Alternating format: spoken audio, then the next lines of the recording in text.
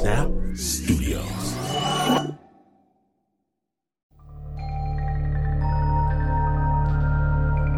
Rockabye, baby.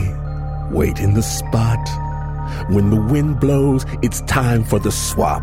You lost the bet, so climb up the wall and then snatch the baby, cradle and all.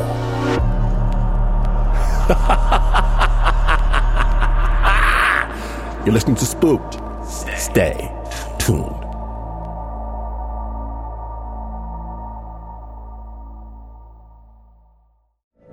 From BBC Radio 4, Britain's biggest paranormal podcast is going on a road trip. I thought in that moment, oh my God, we've summoned something from this board. This is Uncanny USA. He says, somebody's in the house, and I screamed. Listen to Uncanny USA wherever you get your BBC podcasts, if you dare.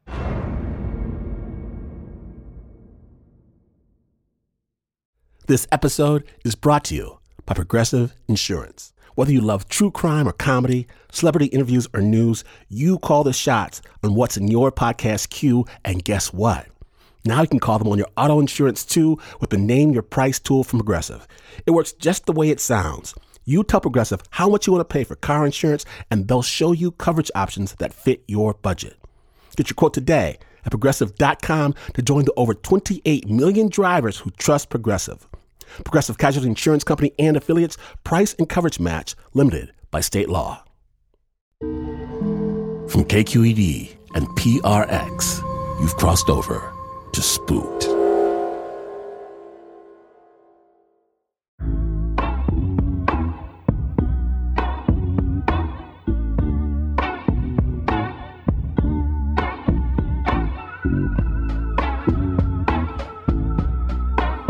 Before starting a new school in the 6th grade, I don't have any friends.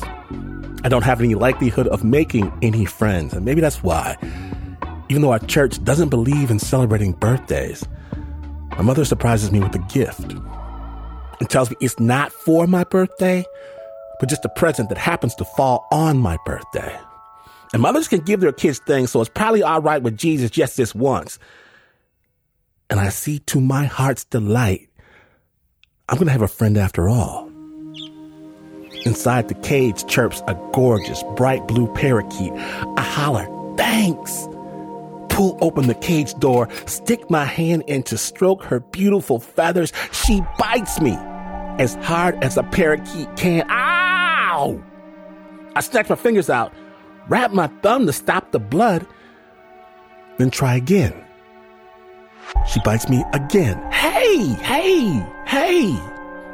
Over the next few days, she nips me countless times. I offer her food, toys, a mirror, water. Whatever I do, she attacks savagely. Hand wrapped in Band-Aids, I sit outside her cage as she screams at me, wondering what to do. Other people's pets like them. What is wrong with me? I need a new approach. So I unlatch the cage slowly, respectfully, push my hand inside. Outside a chomping range, her feathers shoot straight up on her neck in angry pre-attack mode, but I just keep my hand there, still, not moving, then moving. A little closer to her. Then a little closer still. The raptor flash in her eyes lets me know she's ready to pounce. She's ready. With the other hand, I cover us both, the cage and myself, under my mother's brightly patterned bedsheet. Red and orange and blue and gold swirl all around us, but I keep still. Surprised by this frantic dance of color, she jumps onto the only thing she knows. My hand. Don't breathe. Move the sheet with one hand, keep the other frozen in the cage. Then I slow the sheet, slow its spin down to a stop. She's still on my finger, cocking her head at the bedsheet kaleidoscope. Be still. Be completely still, then.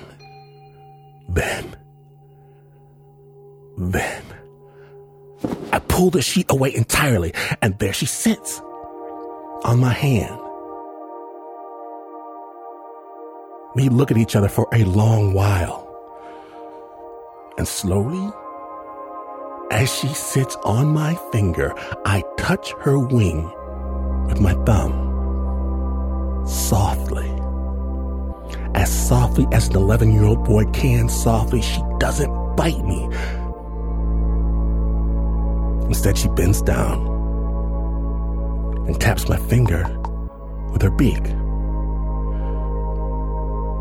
And now we're pals.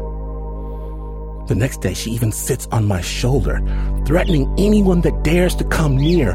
But instead of scaring away people, her screams, they draw kids toward me.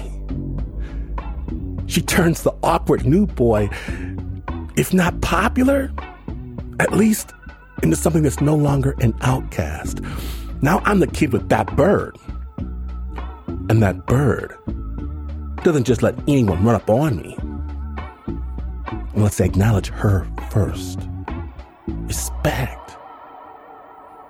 And now, so many years later, whenever I'm upset, whenever I'm sad, defeated, I look over my shoulder. And I swear I still feel, I still know. Someone has my back. Pretty birdie.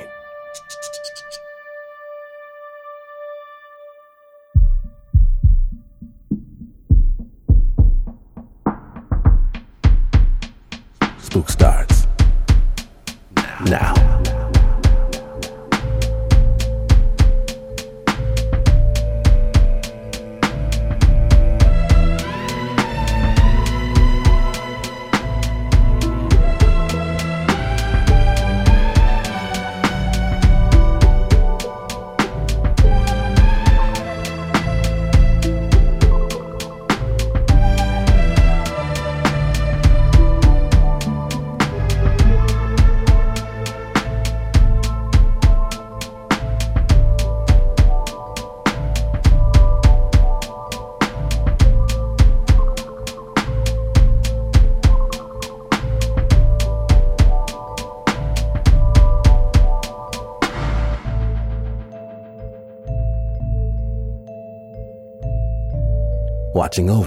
Watching over us, someone there.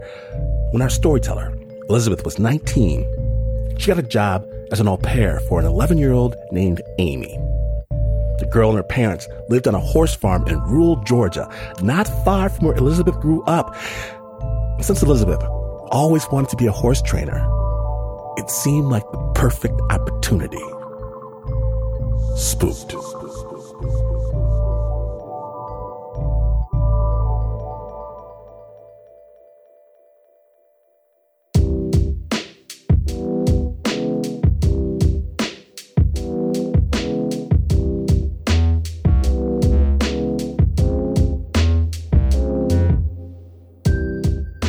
Weird things when she was doing a job interview with me is she asked how I felt about ghosts, and I thought that was a little weird question, but the South is this area is notoriously haunted, so it's not as weird of a question as it may seem in other places, because around here it's pretty much like if you don't have a ghost in your house and there's something wrong with your property.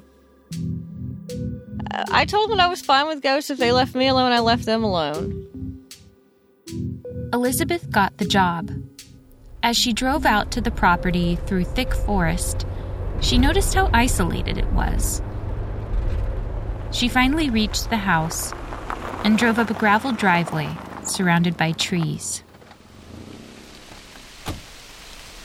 And then there was this house and these 3 barns, and they had an old airplane hangar that they used as a barn. And it was just this kind of facility tucked away in the middle of nowhere.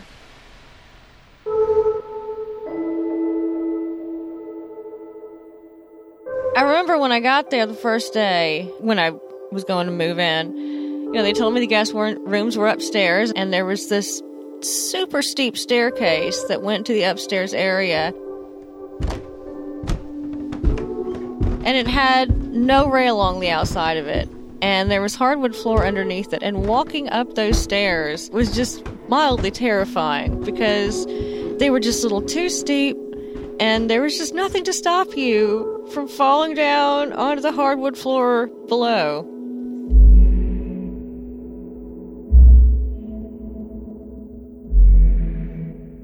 As her employers were showing Elizabeth around the house, they introduced her to their daughter Amy, the little girl she would be taking care of.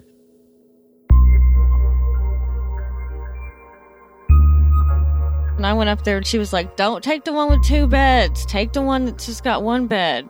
I'm like, okay. The room that she told me not to sleep in looked like something from an old mental institution.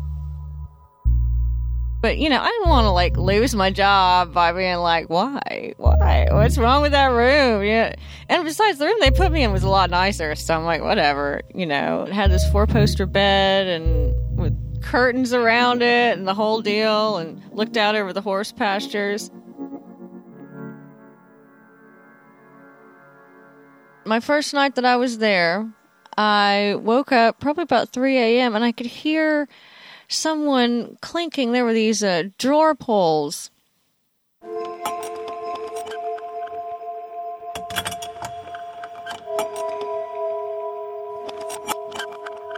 Downstairs, the hall was lined with these sort of cabinets, and they had the drawer pulls that would clink up and down.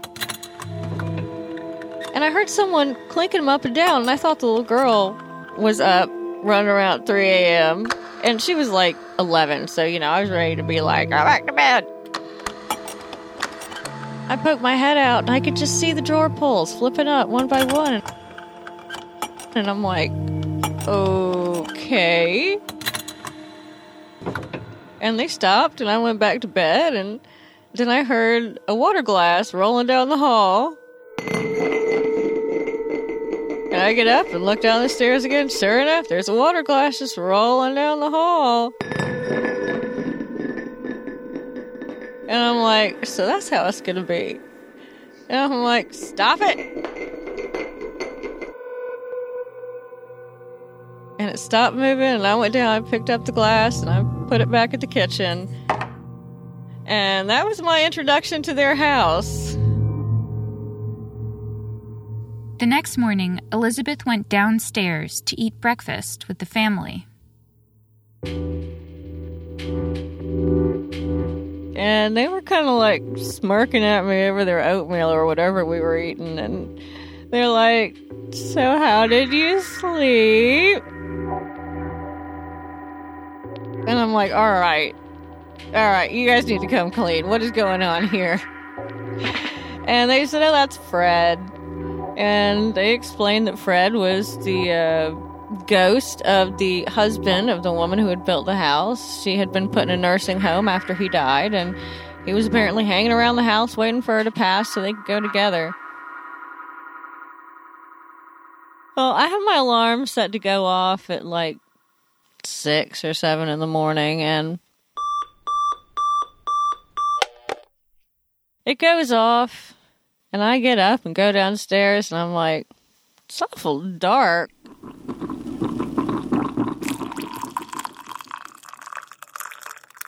But I don't know. And I'm making coffee, and I look at the clock on the oven, and it's 3 a.m.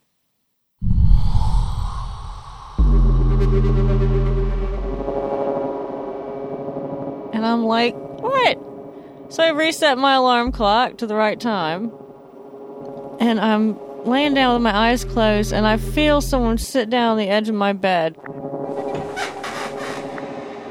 And I open my eyes, and there I can see it's one of the old alarm clocks with the buttons on the top. And I can see the buttons were being pressed down, and time is being changed. And I'm like, Fred, knock it off.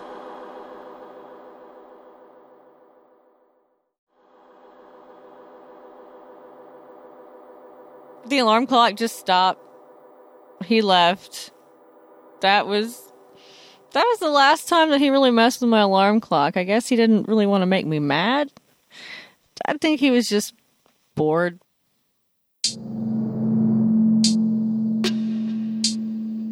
He definitely had strong opinions about, like, what you were watching on TV.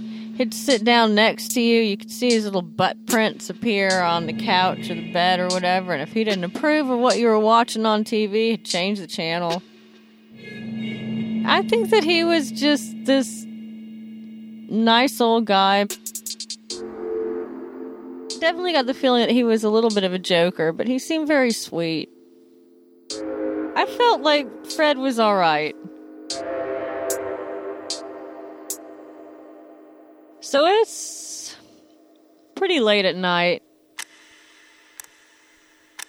and I had woken up and I needed to go to the bathroom, so I opened the door. So I'm looking down this hall, and there should be this dark hall with this little yellow rectangle of light at the end of it, and I can see the light, but it looks like there's this dark figure standing in front of it. And it took me a second to realize this is somebody who doesn't have any legs. That was a little unsettling. And so I stepped out into the hall, and I'm looking, and I can see her fairly clearly. I can't see the real fine details of her face, but she had dark hair that was pulled up with what I call the schoolmarm bun, where her hair is kind of pulled up away from her face.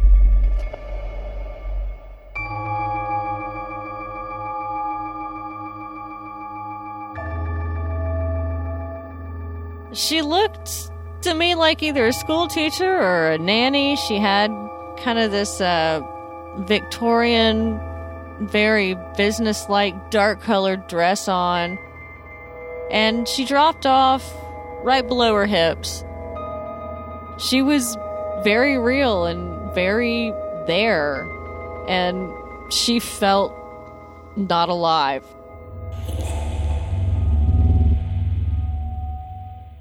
I look at her for a second, and she's not really, like, scowling at me, but giving me the stern look. And then she's just gone. I was definitely very creeped out. I was like, this is not something I want anywhere near me. And I was pretty scared of her. And I went back to bed, but I didn't sleep real well the rest of the night. I knew that she was out there. Elizabeth's employers hadn't mentioned this lady in black when they'd talked about Fred. They'd been so forthcoming about him. They'd joked about him and acknowledged him without pause.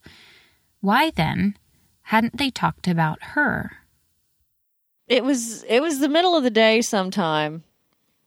And I don't know, I'd probably been upstairs changing clothes. And I came down the stairs. There was a little railing on the inside. So I had my hand on that and was kind of going down the stairs a little slower than normal. And something whooshed up behind me. And these two cold hands just slamming into my back.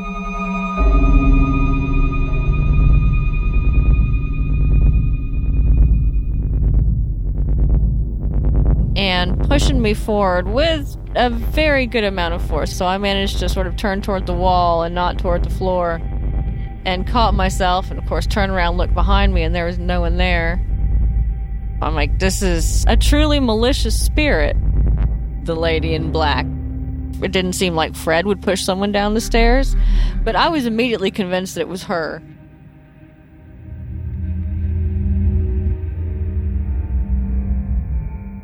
That was actually the first time I had ever experienced having any sort of real interaction where a ghost touched me. I was like, okay, this is something that could pick someone up and throw them. This is something that could wrap a noose around someone's neck and hang them. And I was a little shook by it. Finally, Elizabeth sat the family down and asked them if they knew who the lady in black was. They confessed that she had been there since they'd moved in. They didn't know who she was, and they didn't know where she came from. They didn't think she was someone who had ever lived there.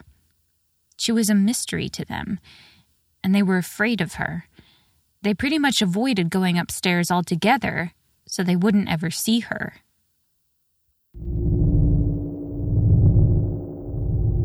It was absolutely terrifying to her, and she was just convinced that if she got anywhere near her, she was going to die. Amy saw her at the end of the hall. She'd see her at the doorway, and she and her cousins had both been pushed. As time went on, Elizabeth would regularly see or feel the lady in black, but not just anywhere in the house. She didn't seem to come into my room. She didn't seem to come downstairs. About halfway down the stairs was where her territory seemed to end. She seemed like she was more interested in the room with 2 beds in it.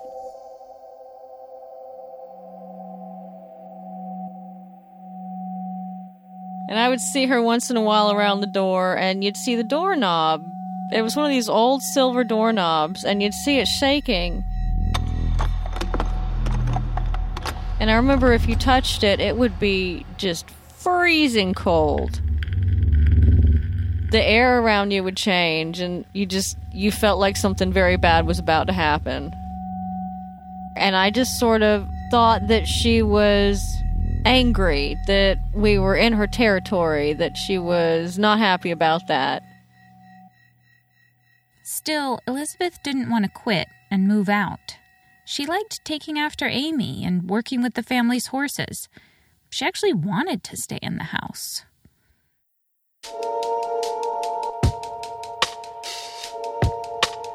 Part of the reason that I didn't want to leave the job was that I was sort of fascinated by this ghost, that she was different than anything I'd ever experienced. I wanted to know who she was and why she seemed so violently territorial about that particular area of the house.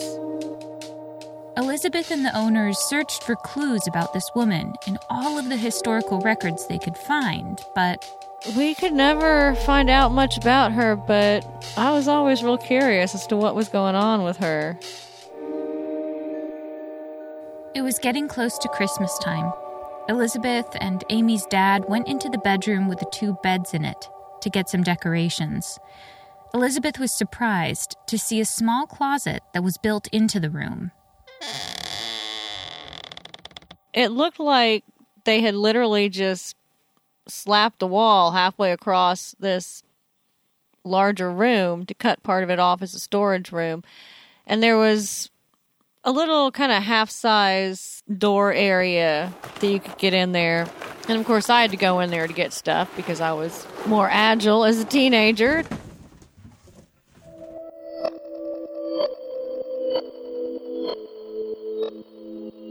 And I went into that little room, and there's a little plastic table with little plastic chairs set up around it and all sorts of kid stuff, toys in there, and there's this antique rocking horse.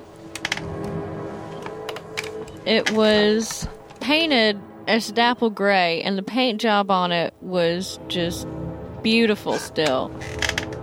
It had gray legs and gray mane and tail and gray spots along its back and a little brown saddle on it.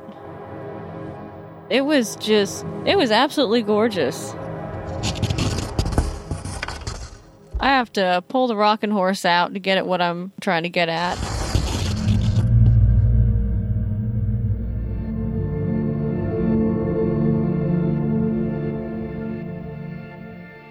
When I pulled the rocking horse out, I got this vision of the lady in black standing over the rocking horse, and there's this little girl, and she's, I'd say maybe 6 or 7 years old. She's got blonde hair, and she's got a bow in her hair, and she's wearing this kind of floofy white dress, and she's sitting on this rocking horse, and she is just like going on the rocking horse, like really getting it going so that it's moving across the floor. You know, the lady in black still had this stern expression on her face, but you know, she doesn't seem angry. And then the room returned to normal. Elizabeth was standing there with Amy's dad, holding a box of Christmas decorations. She asked him about the rocking horse. And he said maybe his wife had bought it at an auction and was going to use it as decor or something, but it just had gotten put away in the storage area instead. So we pulled it out and just left it out.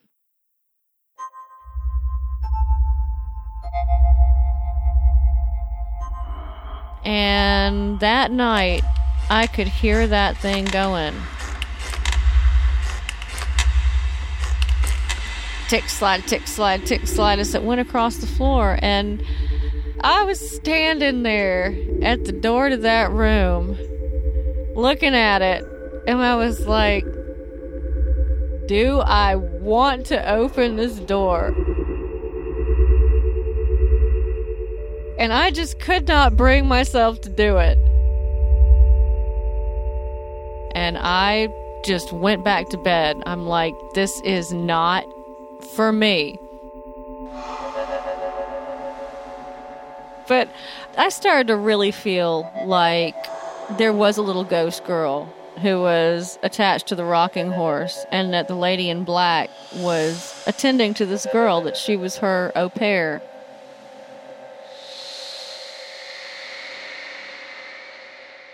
The next morning, Amy's parents went upstairs into the lady in black's room, grabbed the rocking horse, and moved it out to the apartment above the garage. And I'm like, yeah, it kept them awake all night, too. One night, Amy's former au pair was passing through the area with her mother, and the two women stopped by the house to spend the night. Elizabeth let the mother have her room. And when we first went in there, you know, I take my bed and everything in there, and she's like, you know, I'm really glad that you're sleeping in here with me, because this is where I stayed when I was working here, and this room is terrifying.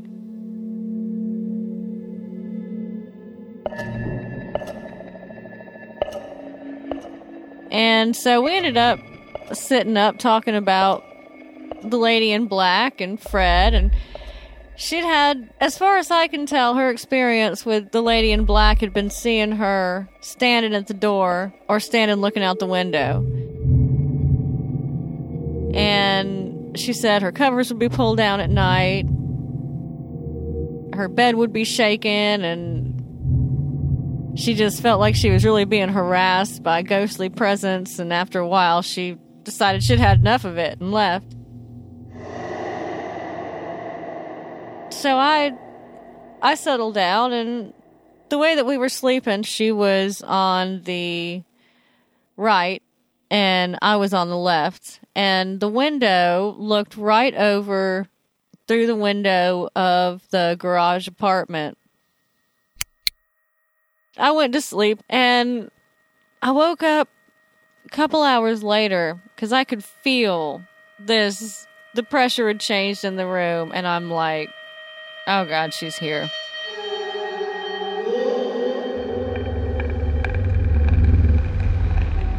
And I opened my eyes, and sure enough, there she is, the lady in black, standing there right between the beds, looking out the window.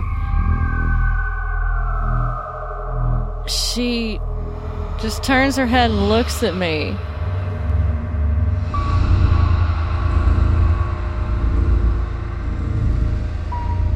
And she wasn't, like, scowling. I didn't feel like this anger coming off of her anymore. She just seemed kind of sad. I felt like at that point that if she really wanted to hurt me, that was her clear opportunity right there.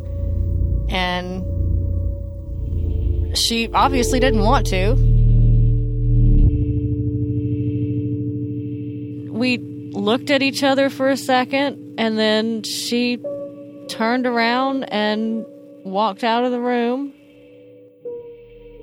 Elizabeth got up and looked out of the window that the ghost was just looking through into the same apartment where Amy's dad had put the rocking horse. There's that rocking horse, and it was going. There's this spotlight in the dark on this rocking horse in the window, rocking, slowly moving itself across the floor. And I stepped back, I closed the curtains, I went back to bed, and nothing messed with us for the rest of the night. The next day, the former au pair and her mother left, and Elizabeth went back to sleeping in her own room. She couldn't stop thinking about the lady in black. I would have expected her to be angry that we had moved this thing out of the house, but I almost felt like she was relieved.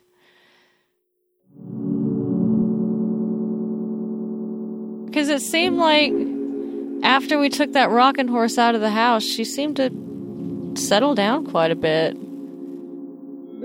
Kind of, she felt like she didn't need to protect the child's room. She didn't need to keep other people out. Maybe it was sort of a feeling of the child is attached to it, has literally been moved. You know, they grew up. They moved away. They're in their own apartment now.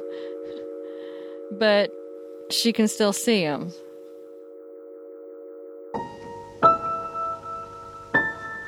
I definitely begin to feel more sympathetic.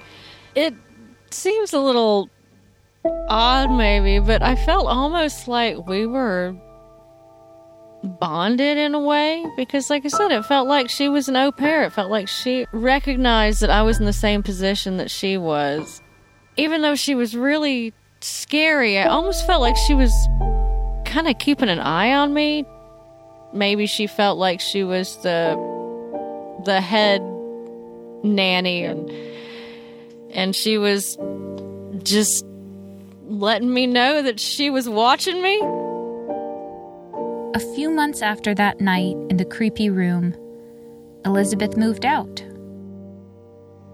By the time I left there, I wasn't afraid of her at all. Her energy just sort of changed. And I mean, you'd still see her, but she definitely didn't seem as angry, and I didn't see, rattling doorknobs and stuff going on.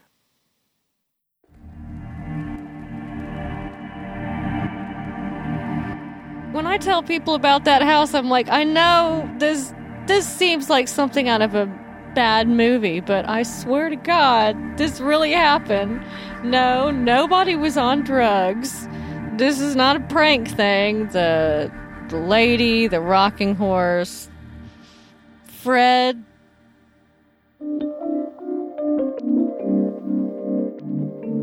I had not been a believer beforehand, and after a few months in that house, I was just like, look, I've had people try and push me down the stairs before, I'm ready for anything.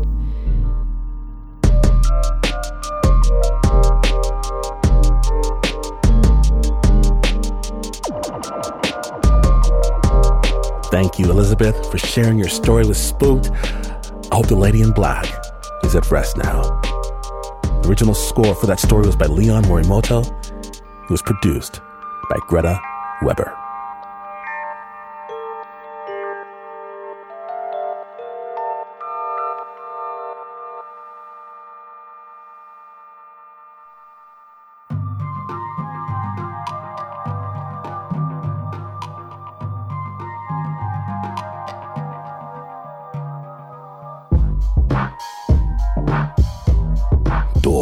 doors, hidden doors, spooksters. We walk this path together. So let me ask you, do you have a story of your own? A story that maybe you've kept secret, hidden, a story you might be afraid to tell someone. Tell me. Spooked at snapjudgment.org, because there is nothing better than a spook story from a spooked listener. Let us know. Spooked at snapjudgment.org. And tell the dark side you spook with some spook gear, the t-shirt of your dreams, available right now at snapjudgment.org. And remember, if you like storytelling under the bright light of day, get the amazing, stupendous Snap Judgment podcast. It is storytelling with a beat.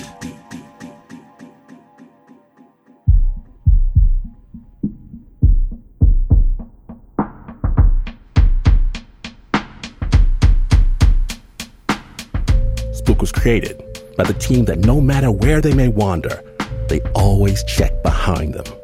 Always. Except for Mark Ristich, he just hoped for the best. There's Anna Sussman, Elijah Smith, Chris Hambrick, Annie Nguyen, Lauren Newsom, Leon Morimoto, Davey Kim, Renzo Gorio, Teo Ducot, Marissa Dodge, Zoe Ferrigno, Tiffany DeLiza, Ann Ford, Doug Stewart, Isaiah Sims, and Greta Weber. The Spook theme song is by Pat Mesiti-Miller. My name is from Washington. Please understand, the shadow doesn't care if you believe in it or not. It is unconcerned about whether it meets your specific nomenclature about what is and what is not possible, what it can and cannot do. It will do as it will. But even the mystery has rules, as fragile as they may be, and those steeped in the knowledge, we have rules as well. The first, and maybe the most important, is to never, ever, ever, never, ever, never turn out the lights. This story was summoned in the dark of night by KQED and PRX.